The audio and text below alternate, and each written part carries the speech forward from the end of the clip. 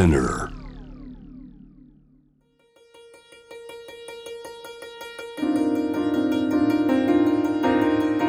Welcome to Notebook, your guide to art, culture and tourism here in Tokyo and throughout Japan.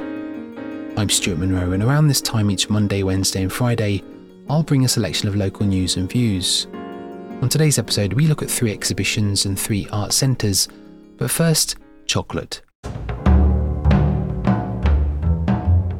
As consumer prices continue to rise, the price of chocolates is also on the up with Valentine's Day fast approaching.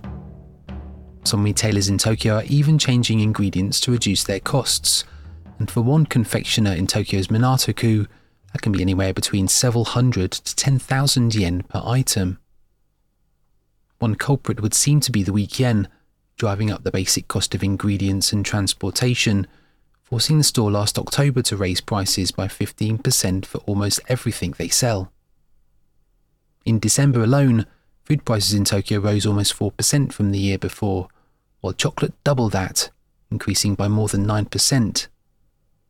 So now the store faces the dilemma of either passing off the price hike to customers or reducing the quantity of what it sells in the weeks leading up to Valentine's Day on February the 14th and White Day a month later, replacing costly imported ingredients with locally sourced goods at a time when demand in Japan for chocolate is at its greatest.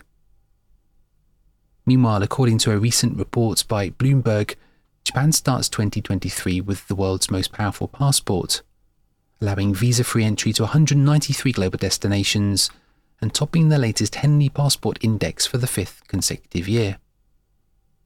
Yet the top spot's less an indication of the passport being widely used, even as travel rebounds from the pandemic. According to Japan's Ministry of Foreign Affairs, only 24 million valid Japanese passports were in circulation at the end of 2021, down more than 3 million from the year before. That's less than 20% of the population holding the travel document. Singapore and South Korea retain their joint second place, followed swiftly by Germany and Spain. The UK retains its pre-Brexit position of 6th, shared with France, Ireland and Portugal, all of which have moved up a position or 2. The US was among the top 22 with access to 186 places. China's passport, well, that's less welcome at the moment, accessing just 80. The Russian passport is better, but only slightly, able to enter 118, while Afghanistan's remains the weakest, open to just 27. So should all of this be taken with a pinch of salt, you ask? Well, the ranking published by a London-based immigration consultancy differs from other indexes, like the one by Art and Capital, which places the United Arab Emirates, not Japan, in pole position. Interestingly, another poll by the firm Morning Consult, carried out last July, showed that 35% of Japanese adults they spoke to said they had no plan to ever travel abroad for leisure again. JNTO, Japan's national tourism organisation, reckons nearly 2 million travelled overseas from Japan in the first 10 months of last year.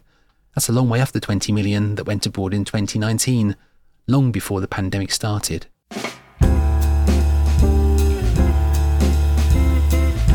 Lurching from one crisis to another, Japanese museums are bracing themselves for large utility bills at the end of this financial year. The Tokyo National Museum, for example, considered the oldest and largest in Japan, expects its utility bill to more than double their budget, crucial for safeguarding the 120,000 artefacts that are in its possession.